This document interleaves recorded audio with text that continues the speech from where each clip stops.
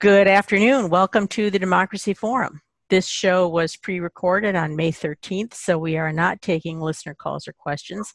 We are interested in your comments, though. You can contact us at news@weru.org. Please put Democracy Forum in the subject line. This is the fourth program in our series this year to broadcast at this time on the third Friday of each month. We're featuring topics in Maine's participatory democracy, encouraging citizens to take an active role in government and politics. This program is a project of the League of Women Voters Down East, produced in cooperation with WERU-FM. Our conversation today is about ranked choice voting. How's it working in 2020? We'll talk about ranked choice voting in the upcoming July and November elections in Maine, developments in other states, the possible effect of a people's veto and a pending lawsuit, and more. This is Ann Luther from the League of Women Voters of Maine. I'll be your host for the Democracy Forum. Let me introduce our guests. Joining us by Zoom today is John Brautigam. John is a senior advisor and counsel to the League of Women Voters of Maine. He's an attorney and consultant with over 25 years of experience in campaign finance and election law, public policy, advocacy, and legal representation. He's a former state Maine representative. Prior to his tenure in the legislature, John served as Assistant Attorney General in Maine, and as legal counsel, he successfully defended the constitutionality of the 1996 reforms to Maine campaign finance law, including the Maine Clean Election Act. Welcome, John. Thanks, Ann. Good to be here. And also delighted to have on the conference with us this morning is Mark Roberts. Mark is a Republican representative in the Utah State Legislature, where he was recently elected to serve in what will be his fourth term representing Utah House District 67. Mark is a successful businessman and family man who owns and operates a payment technology company named Zift. Welcome, Mark. Thanks for having me on. So delighted to be here. Yeah, we're delighted to have you too, because I know there have been some good developments in Utah that we want to talk about. So 2 years ago, Maine led the nation in conducting the first statewide elections using ranked choice voting. This year, we'll do it again. Both the July primary and the November general elections will feature three-way races in high-profile contests that may require an RCV count. Following Maine's lead, other states and municipalities have also adopted RCV, and ranked choice voting has been embraced by reformers across the political spectrum. Still, it is not uncontroversial here in Maine. There are arguments on both sides, so we're going to talk about that too. But John, let me put it to you first. Which races may use ranked choice voting in the July primary coming up? Well, the races that may use ranked choice voting are the U.S. Senate, U.S. House primaries, and the Maine Senate and Maine legislative primaries. And of all of those races, there are 186 legislative seats, of course, 2 members of Congress and 1 U.S. Senator. We don't have a whole lot of hotly contested primaries and only a handful of 3-way primaries. So the number of races where ranked choice voting will actually be implemented is the ones that have 3 candidates or more, and that is 1 U.S. Senate primary, 1 congressional primary, 2 state House, 2 state Senate races in Cape Elizabeth and Belfast, and 5 state House races. Those are in Newcastle, Brunswick, Yarmouth, and 2 in Portland. And they would only go to a ranked choice count if there was not a 50% or more winner on the first round, right? That's right. In a case where there's one strong candidate who comes out with more than 50% of the first choices, then that's the end of the tabulating, and there is no implementation really of ranked choice voting. But people will see ranked choice ballots in those elections when they get their absentee ballot or when they go to the polls in July? Yeah. Yep, they will have the opportunity to rank those candidates. The candidates are out using ranked choice voting in their conversations with their constituents or their prospective voters. They are talking about it, and in many cases, they're asking the voters to rank them. We're encouraged. We think that's the right way to campaign with ranked choice voting. Yeah, let's talk more about that in a minute. Mark, tell us a little bit about what Utah has been experimenting with or doing or implementing on ranked choice voting? Which jurisdictions are using it? Yeah, in Utah, it's something I've been pushing for a number of years and have had a little bit of a struggle, but finally got something passed where we created a pilot project on the municipal level.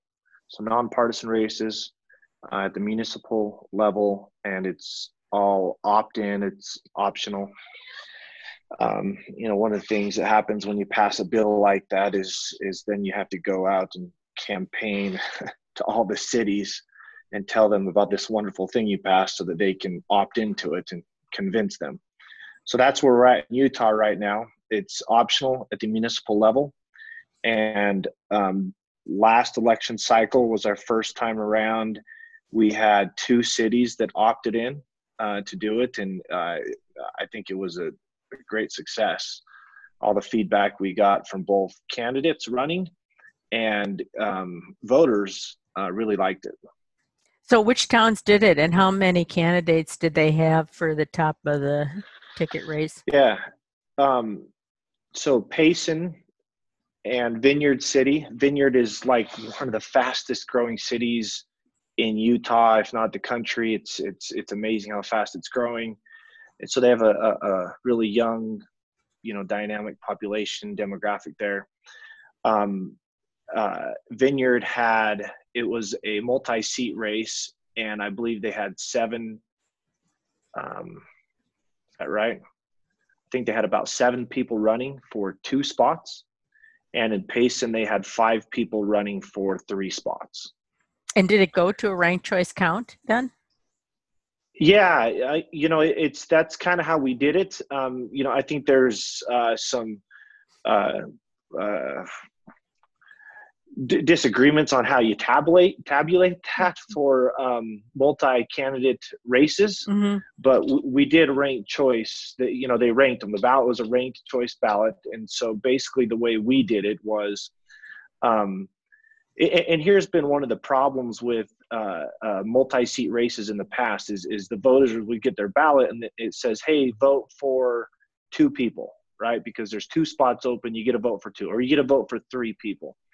And I would have city councilmen come to me and say, hey, I love this ranked choice voting thing because in the past, my friends and neighbors, they would say, well, I get 3 votes, but I only want to vote for you because if I vote for somebody else, it's kind of like taking a vote away from you, the way, the plurality with multi-seat races works. Yep. But with ranked choice voting, I can just rank everybody and, I get to participate in the full election without worrying that I'm going to affect you.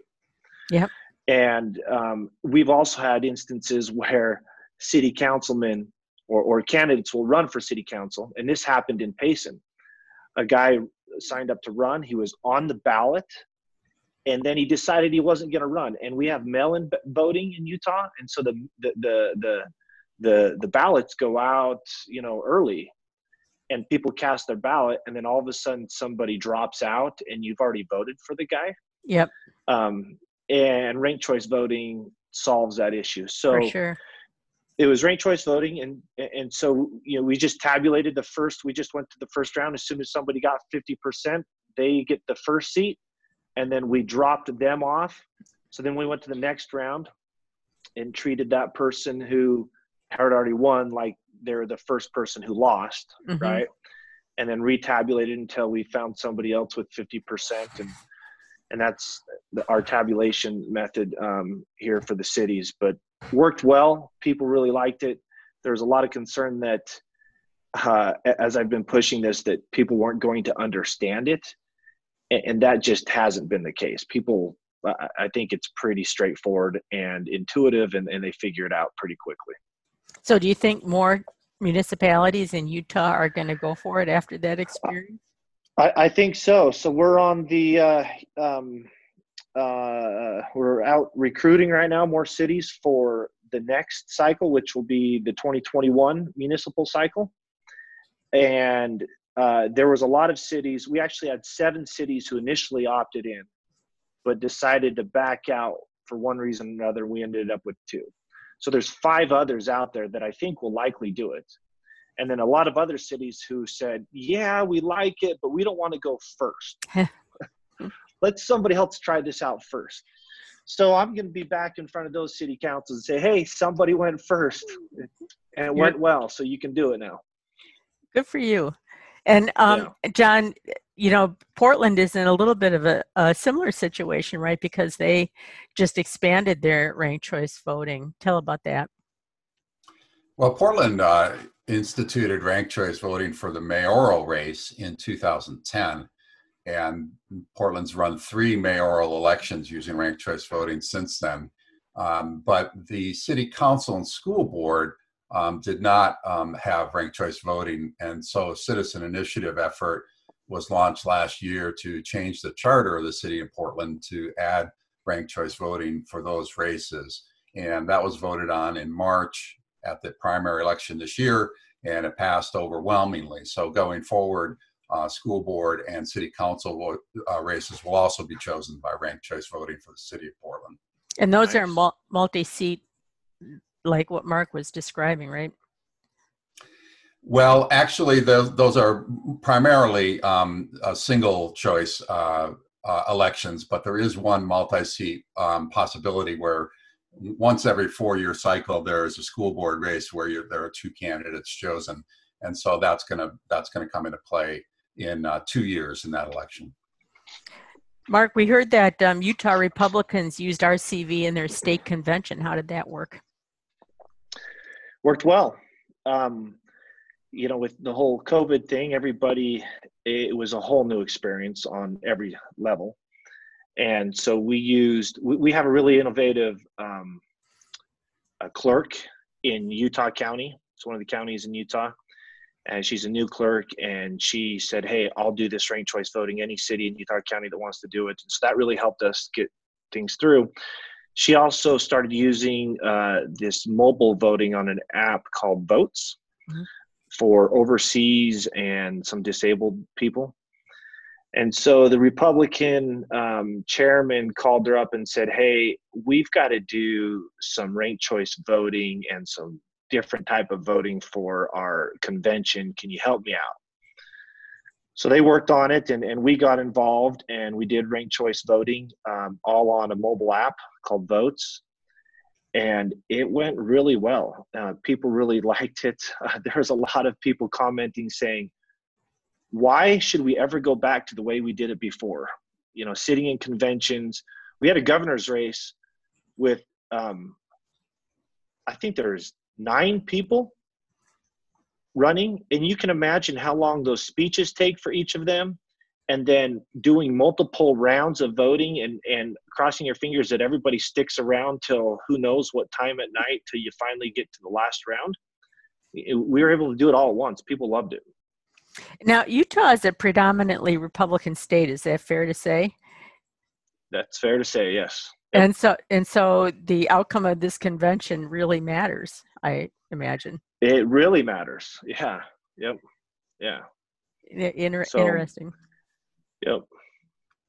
I'm going to take a little break here, and then I have a couple more questions. We'll continue the conversation. You're tuned to the Democracy Forum on WERU-FM. This is Ann Luther from the League of Women Voters of Maine.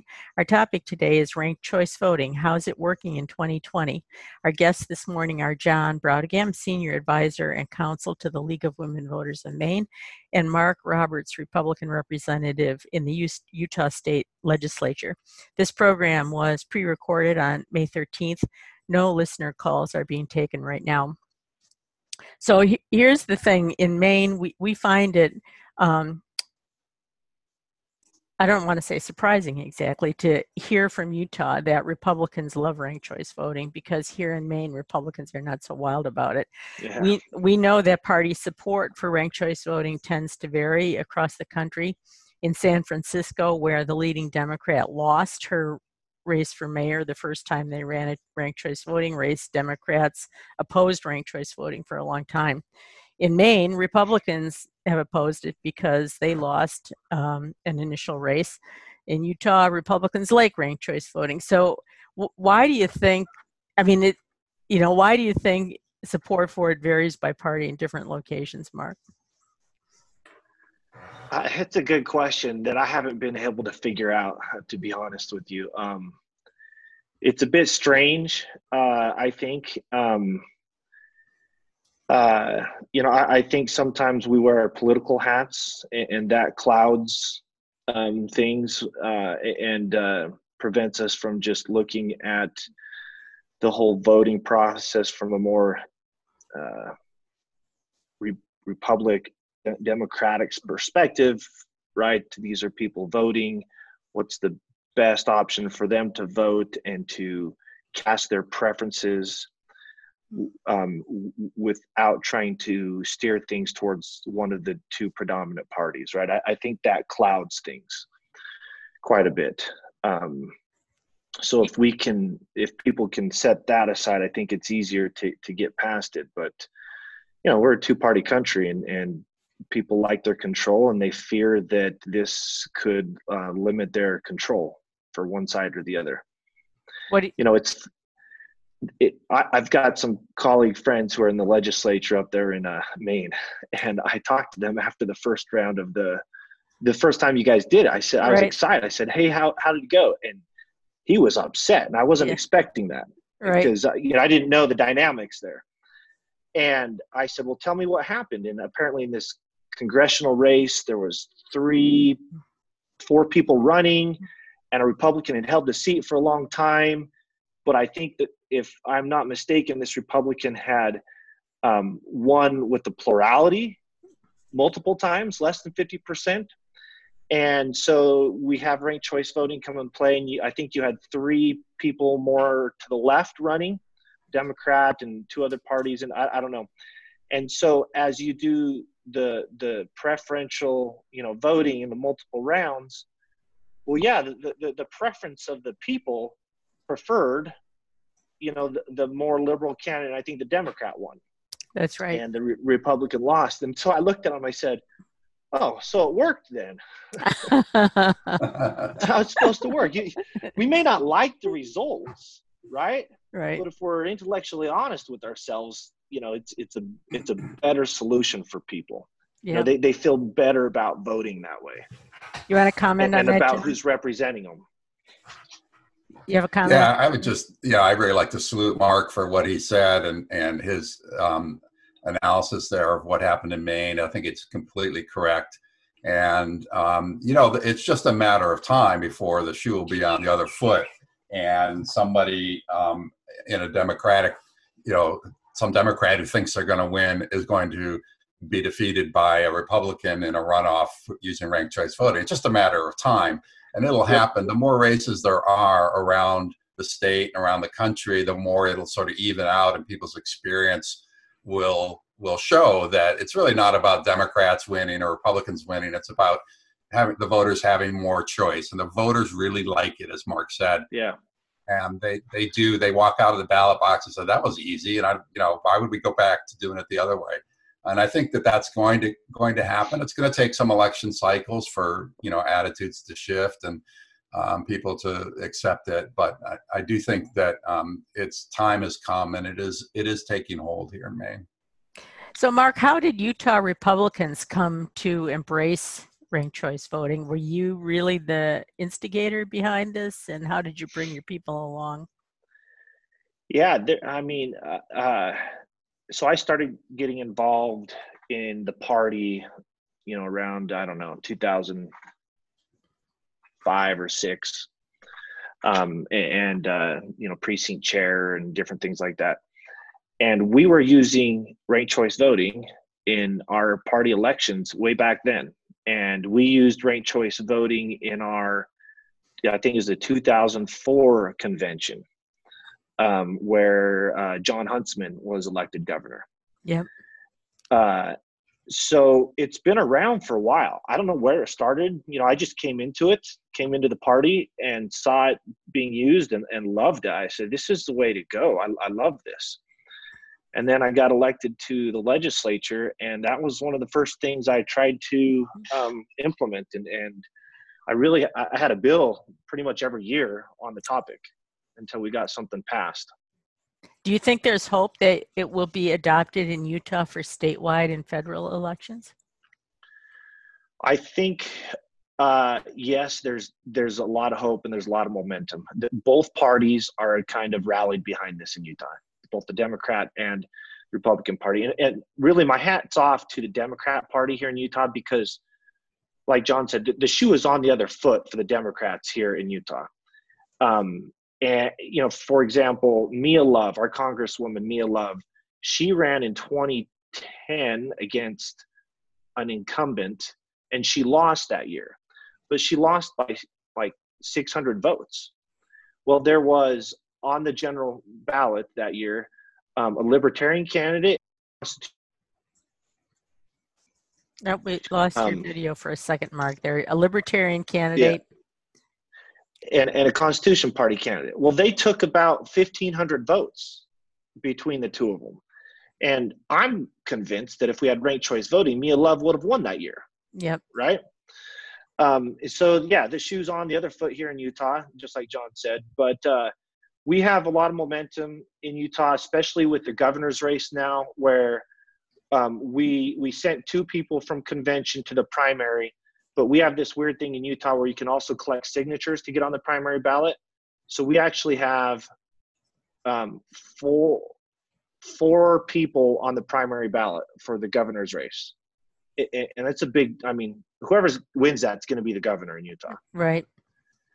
And there's a pretty high likelihood that somebody comes out with under 50%. Yeah. So, and we've had a number of races the last few years where people have been elected with a plurality less than 50%. And, I think there's a lot of desire to, take this up to the next level, which I think the next step here would be primaries, partisan primaries, and then eventually to the general. But, I do know of one representative who wants to file a bill for next year to move it to the primary level. Well, we've got some experience on that. So, John, speaking of, running ranked choice voting and primaries, we're running a couple of primaries right now with ranked choice voting. How are we finding, you started talking about, and have you been talking to the candidates, how is it changing the way they're campaigning in those races? Well, it's been an election like no other so far because of the usual methods of campaigning are not available to people because we are very much a grassroots shoe leather state where door-to-door campaigning is an important part, even in a primary.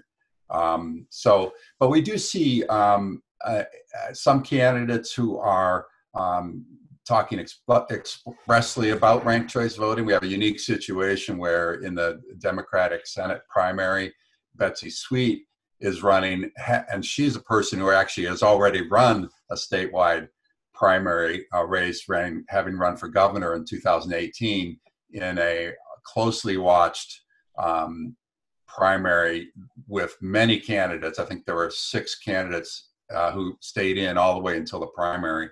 And so she's very experienced, talking about ranked choice voting and the advantages to the voter. And so she has been using this in her race. In 2018, there was a famous example of the benefits of ranked choice voting where Betsy Sweet and Mark Eves kind of did a cross endorsement television ad talking about how they wanted their supporters to, rank the other one second or vice versa. And so they were very positive about the possibilities of ranked choice voting. And I think Betsy's bringing some of that to the 2020 campaign.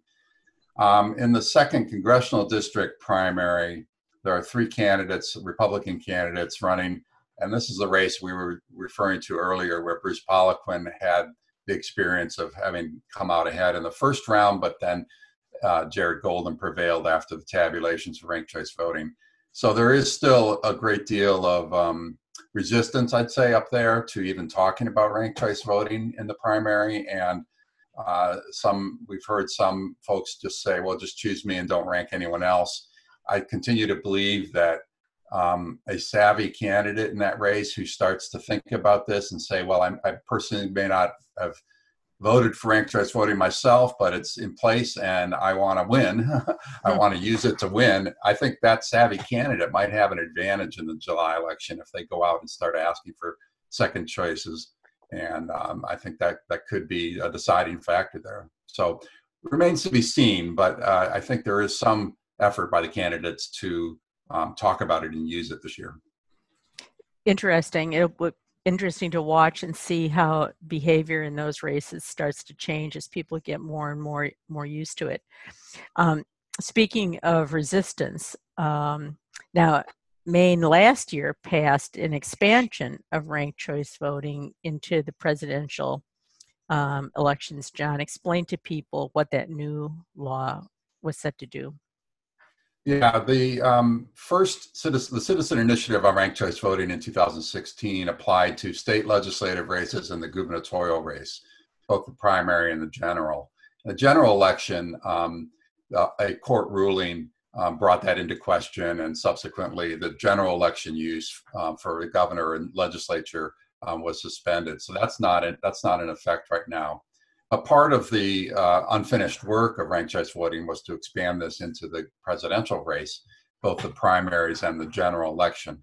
And the legislature took this bill up last year and passed a bill to have ranked choice voting tabulations for the presidential primaries and the general election, with the allocation of our electors to the Electoral College. And that did not go into effect for the primary in March, but it's supposed to go into effect in November, right? Right. The bill was passed in a special session, which meant that the governor had an opportunity to consider the bill, to sign it, not sign it, to veto it.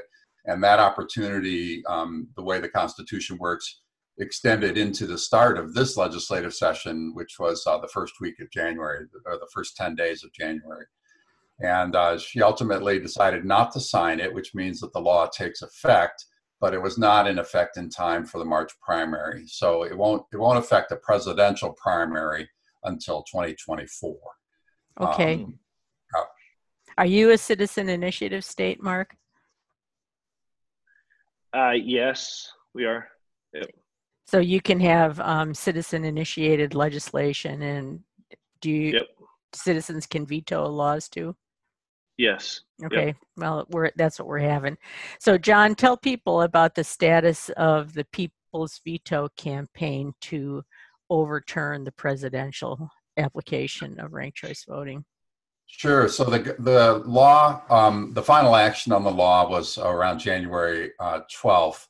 And under Maine's Constitution, the people have 90 days after a legislative session to launch a people's veto effort, which this was begun on February 3rd.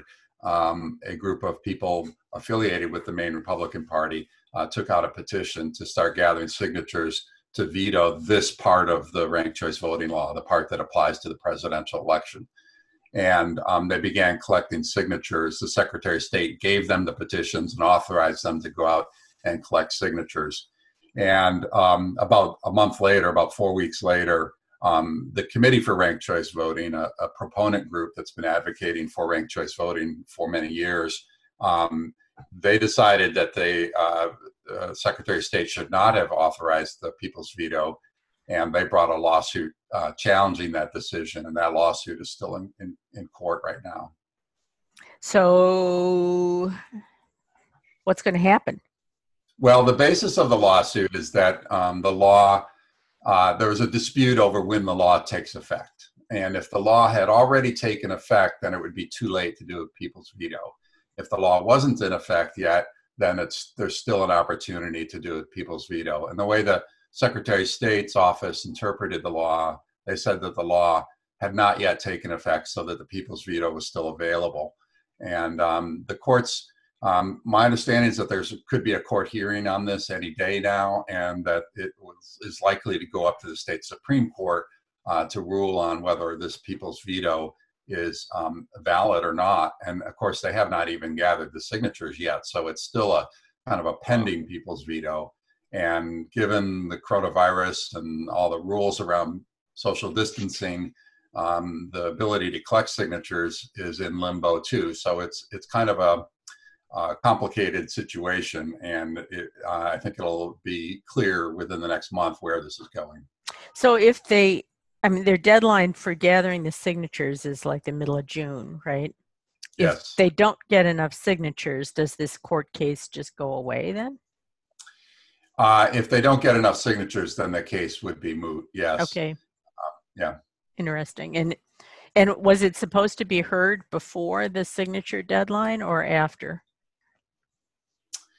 Well, there's no deadline that I know of, partly because the courts have not been meeting regularly either. Yeah. So all I know about the court case is that there was supposed to be another session with the judge, perhaps this week or early next week, to talk about how to proceed. And indeed, if this has to go to the Supreme Court, what mechanism would get it up to the Supreme Court for a final ruling. Yeah, what a moment, right? All right. Well, I just add that I've been practicing law for almost 30 years. I don't think I've ever seen a piece of legislation that has been more litigated than this one. And that's not good or bad. It's going to be ultimately, it's going to stand or fall whether, depending on what the courts say and what the voice of the people says. But it has been thoroughly examined in at least 6 or 7 separate legal proceedings. People are really determined to look at it every which way.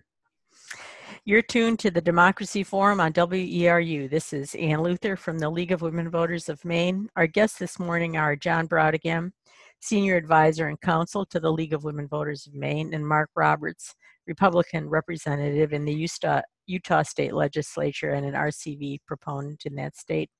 Our topic today is ranked choice voting. How's it working in 2020? This show was pre-recorded on May 13th, so we are not taking listener calls or questions.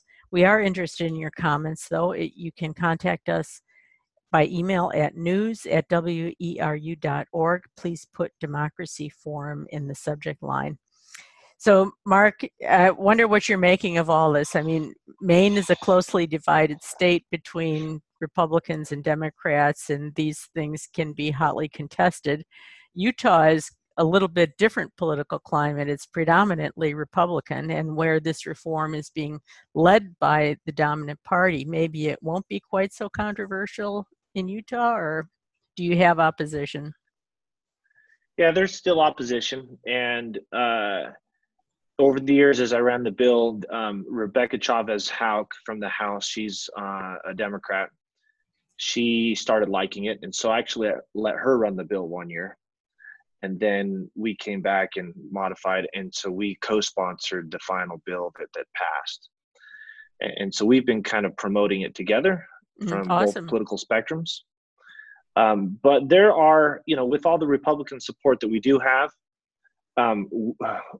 have some hurdles in the Senate, specifically in Utah, from a couple, a few Republicans that just do not like it at all.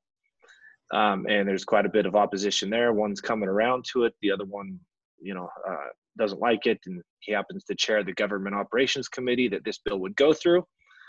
And then we also have a Salt Lake County, it's the largest county in Utah. The clerk for Salt Lake County doesn't love it either. And she's a Democrat. And so, and Salt Lake County is becoming more and more Democrat based. And so they've been pressuring her, and all the Democrats there in the county that really like it have been trying to get her to get on board. And so it's a weird dynamic. It's, I wouldn't say the support or dislike for it in Utah is a party line thing. Mm-hmm. There are some people that will do that. I know some city councilmen said, oh, this is some Democrat conspiracy to whatever, right? I've heard that. But you can't find a party line vote on this. There's high-ranking Democrats in the state that oppose this, and there's high-ranking Republicans in the state that oppose it. When this first passed in Maine, there were a lot of questions about how it was going to run logistically, and I know our Secretary of State was challenged. In the end, they did an outstanding job and pulled it off in a pretty seamless way. Have you experienced logistical issues in ballot counting and so forth? Yeah, so far we've only done it within a county for a couple cities within one county, and so it rolls up to the county, and our counties conduct the election, and it worked really well. We just had a discussion with a county clerk who kind of chairs the Association of Clerks in Utah, who's been opposed to it, but is really coming around to it, especially after the last convention we had, the Republican convention.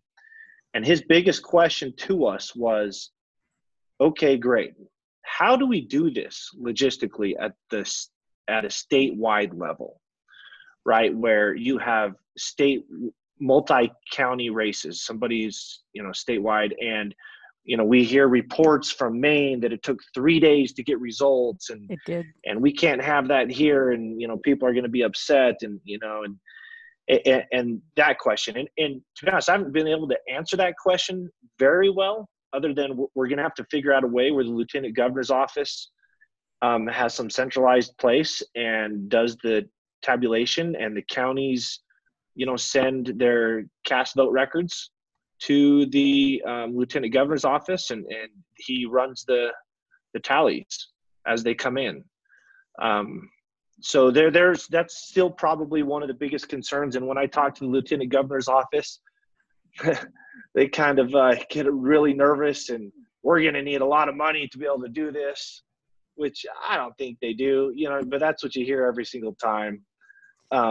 Does this have a familiar ring, John? Yeah, it does. We certainly had issues around cost here, which turned out to be much more manageable than originally appeared. Yeah. And we had a delay, but it wasn't the end of the world, was it? No, I think people took it in stride. And as long as there's good, open, transparent process, and the Secretary of State did institute a very transparent process where people were able to sit in the room and observe the process while it was unfolding, and there were cameras in there and television. So I thought there was a lot of public confidence in it, and even though it did take longer than usual, I think people accepted it, very readily, and they understood why it was happening. I think in the future it'll be faster. I think once they get the process down, I think it'll take less time. What kind of voting equipment do you use, Mark? And I see you're trying to say something else, so go ahead. Yeah, we use ES&S. Yep. And I agree with John. I think in the future, the technology's there to speed this thing up. It doesn't have to take 3 days. But we use ES&S. There's one county that doesn't use it. And so we think it should be pretty easy to consolidate all the cast vote records, transfer them to the state level. Just got to make sure we do it securely and tabulate them there. How many registered voters do you have in Utah? Oh, I wasn't prepared for that question. Oh, sorry. It was just because we've probably got 1 million voters in Maine statewide. You may have that many in one county. I'm just thinking of the scale of the thing. No, that's okay. It's a lot more. It's probably a lot. I don't know more. that we're not. I don't know that we're that much bigger than Maine in Utah. I bet you are. You've got Salt Lake City. We got Salt Lake City, yes. So Salt Lake County will be larger, but I don't know the numbers off the top of my head. Yeah. I was just curious about that. Well, I mean, we're coming into, speaking of the presidential and three-way races and stuff, there's an interesting situation brewing with Justin Amash and his presidential campaign. John, what do you think how could that play out in Maine, assuming we have ranked choice voting in place for the presidential electors next November? Yeah, any candidate who gets on the ballot could trigger a ranked choice tabulation, and in a close race, if that person holds a margin of difference, it could be very interesting what happens here with respect to people who may not feel like they could vote. They wanted to vote for President Trump, but didn't want to vote for the Democratic nominee. There may be an opportunity for them to express their vote for a third-party candidate and then they would know that it still wasn't the spoiler because if that third party candidate is not one of the two finalists, obviously their vote would shift to their second choice. So it may be an opportunity to really demonstrate how ranked choice voting can work in a state like Maine. Will there be a small party candidate from the progressive side on the presidential ballot in Maine? It's not yet, not that I know of yet, but it could happen. I don't know that that person is out organizing and trying to get on the ballot yet, but it is possible. And what would be the process? I mean, what's the path to the ballot for Amash? How would he have to maneuver in Maine to actually appear on the ballot in November? Yeah, anybody wanting to get on the ballot as an independent candidate would have to gather signatures and have their petition verified. I believe the number is 2,000 signatures, but I haven't looked at that in a little while, and I believe the deadline is sometime in July. So they would need to do that. And again, this is another place where the coronavirus comes into play. Those signatures are going to be a lot harder to get if everybody's under a stay-at-home order than if things were normal. So we'll see how that unfolds. So even though he's seeking the Republican Party nomination, he wouldn't be, did I say Libertarian Party nomination?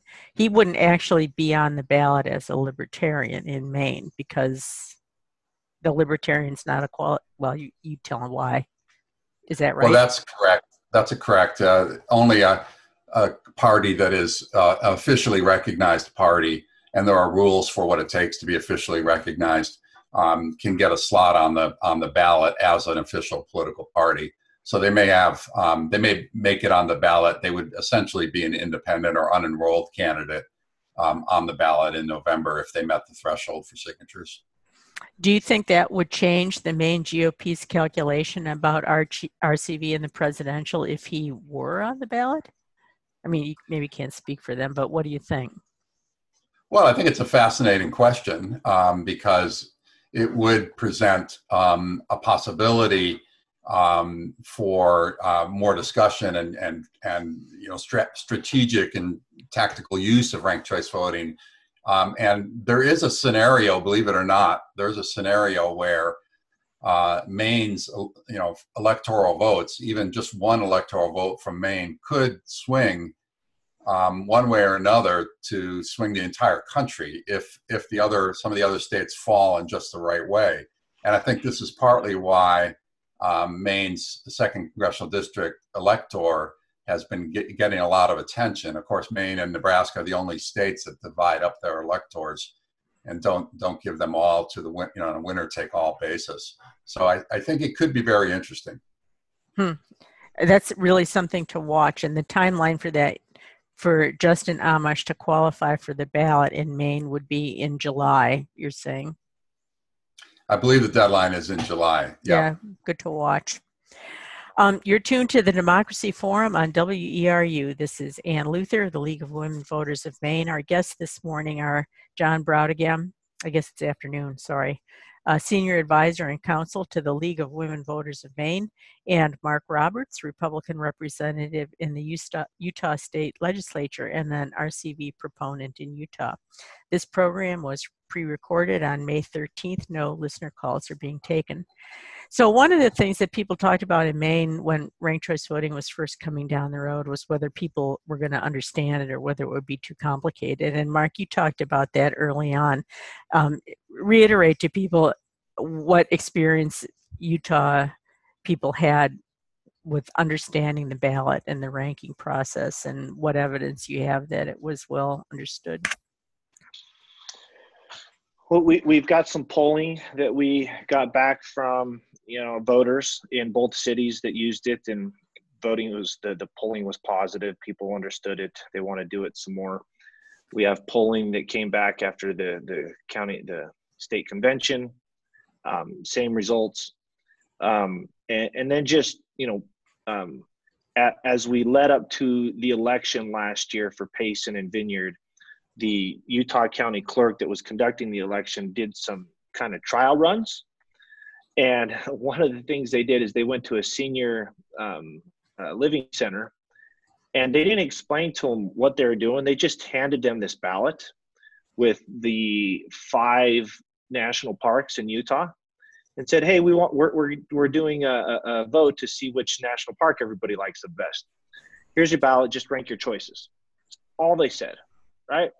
And everybody there figured it out, ranked their choices with just that much, explanation, and they figured out which, national park, we've got quite a few here in Utah, people like the most. And so that was proof to us that it's easy to understand, it's intuitive, it doesn't take a lot of explanation, and the voters get it, and it's natural for them. And then just myself, at some of the city council debates, I would show up to the debates early and explain to people how voting is going to work this year. And didn't get a lot of questions. Everybody's like, that makes sense. We like it. You know what I mean? And it was pretty straightforward. So I personally, I think that's a red herring. People understand it. They get it. The one thing they don't understand, though, is, in my opinion, the need to rank everybody. You got to rank everybody. Otherwise, it's like, I think there is some confusion out there with, well, I really don't want that person, so I'm not going to rank that person. And I'm like, well, what if you do multiple rounds of voting, or they're the only 2 choices on the ballot? Are you telling me you're not going to vote? Because essentially that's what you're saying. You're saying that you're not going to show up and vote in that election if you don't rank everybody. So there has been some confusion there in Utah. If there's confusion anywhere, that's where it is. It's with, whether I rank everybody or I don't rank everybody.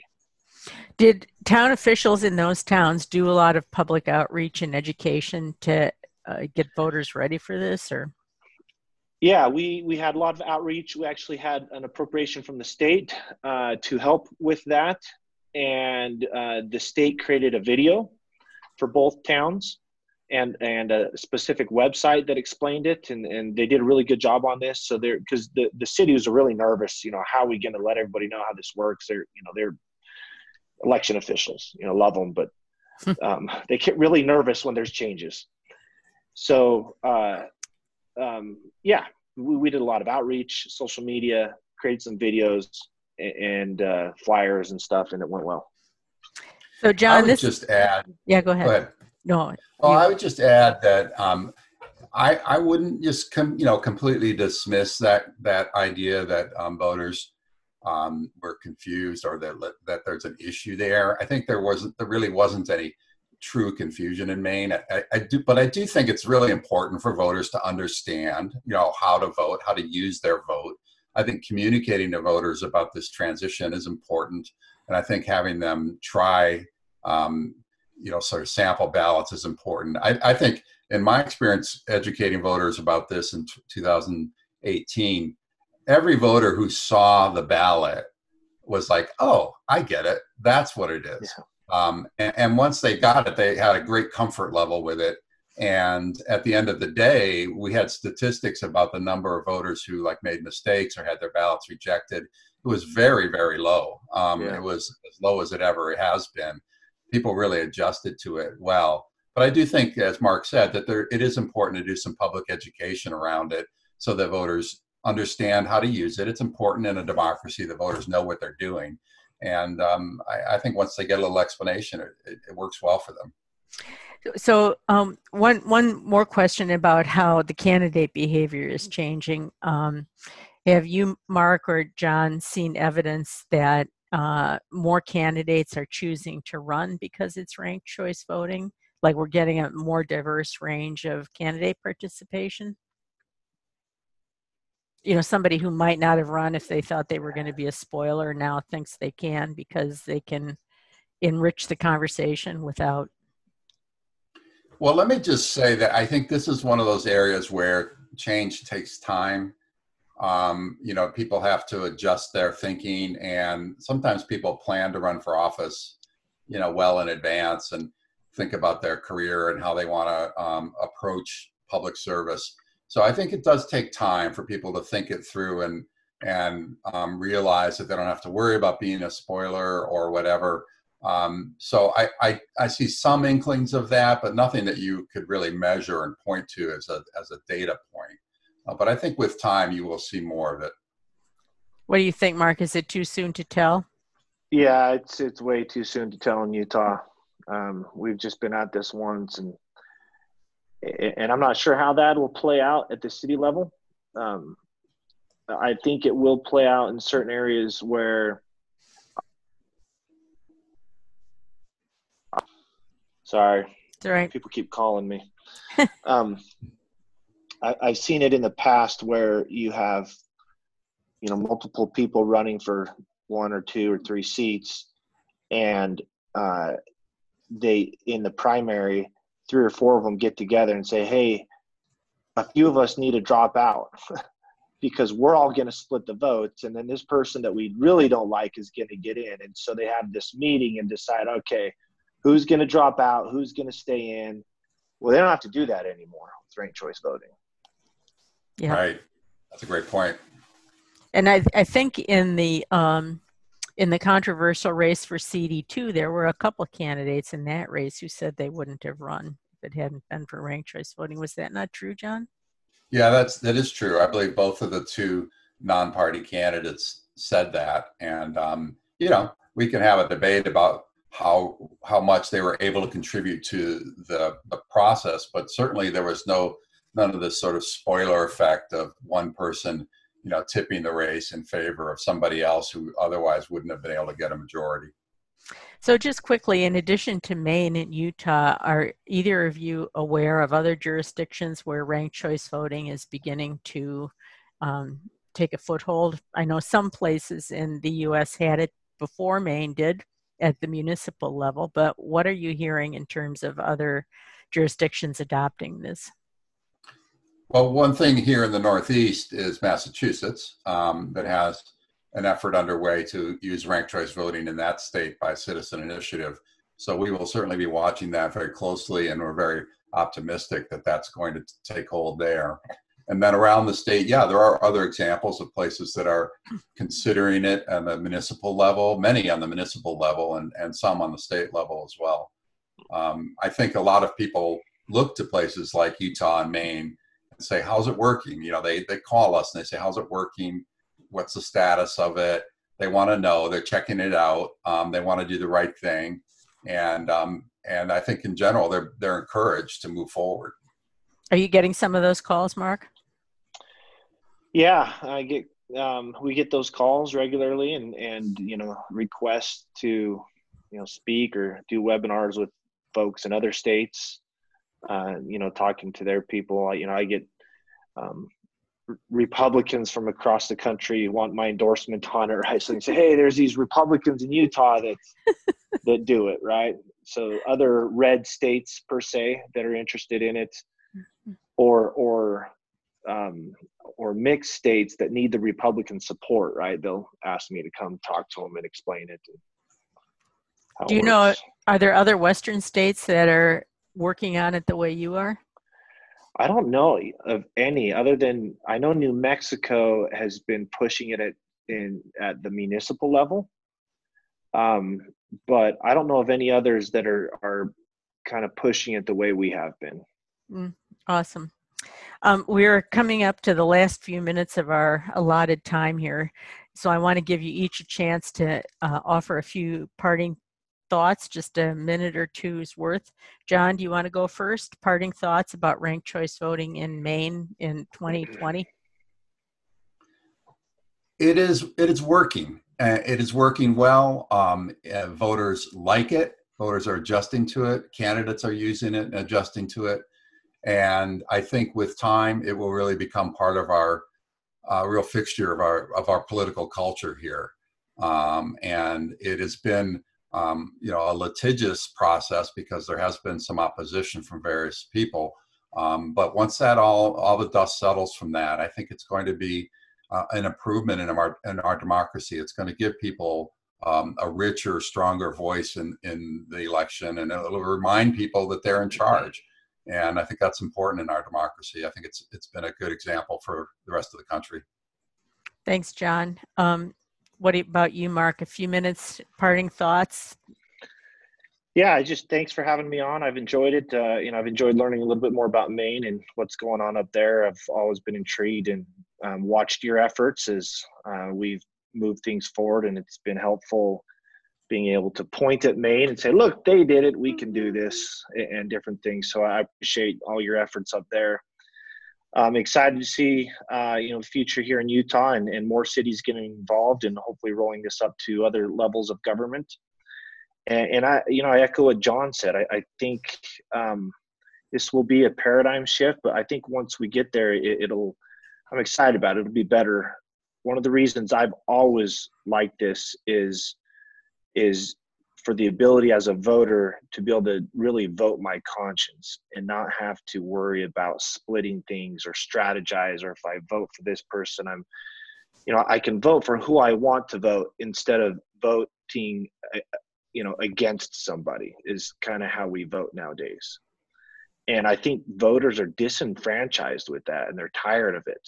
And the number of people who come out and vote is going down. And I'm hopeful that this will help that. I see John nodding over there. You want to throw an endorsement on top of that, John? No, I completely agree. I think that it does take time, but I do think that this will help campaigns focus more on issues, and it'll help focus more on what people have in common rather than on where there are divisions. And I think in the world we live in right now, we need to have some reminders that, we're all in this together. We have a lot in common. It's not necessarily, a fight to the finish. I mean, we can have a good discussion on the issues, and, somebody wins and loses at the end of the day, but that's not the end of everything. We can move on from there and work collaboratively for the betterment of everybody, for the public interest. Thanks, you both. We are now just about out of time. So I want to thank our guests this morning, John Brautigam, Senior Advisor and Counsel to the League of Women Voters of Maine, and Mark Roberts, Republican representative in the Utah State Legislature and an RCV proponent in Utah. Mark, do you have term limits in Utah? We don't. Okay. Onward. We have a 4-term limit here in Maine. If you were in Maine, you'd be in your last term. I just wanted to know if you were running up against that or not. Anyway, you've been listening to the Democracy Forum, a project of the League of Women Voters Down East, produced in cooperation with WERU-FM. We're streaming live at weru.org. Our website is lwvme.org for more information about this topic, or to learn about other shows in our series. You can subscribe to our podcast at lwvme.org. You can email us at downeast@lwvme.org. Coming up next, Counterspin, followed by Between the Lines on your community radio station, WERU-FM.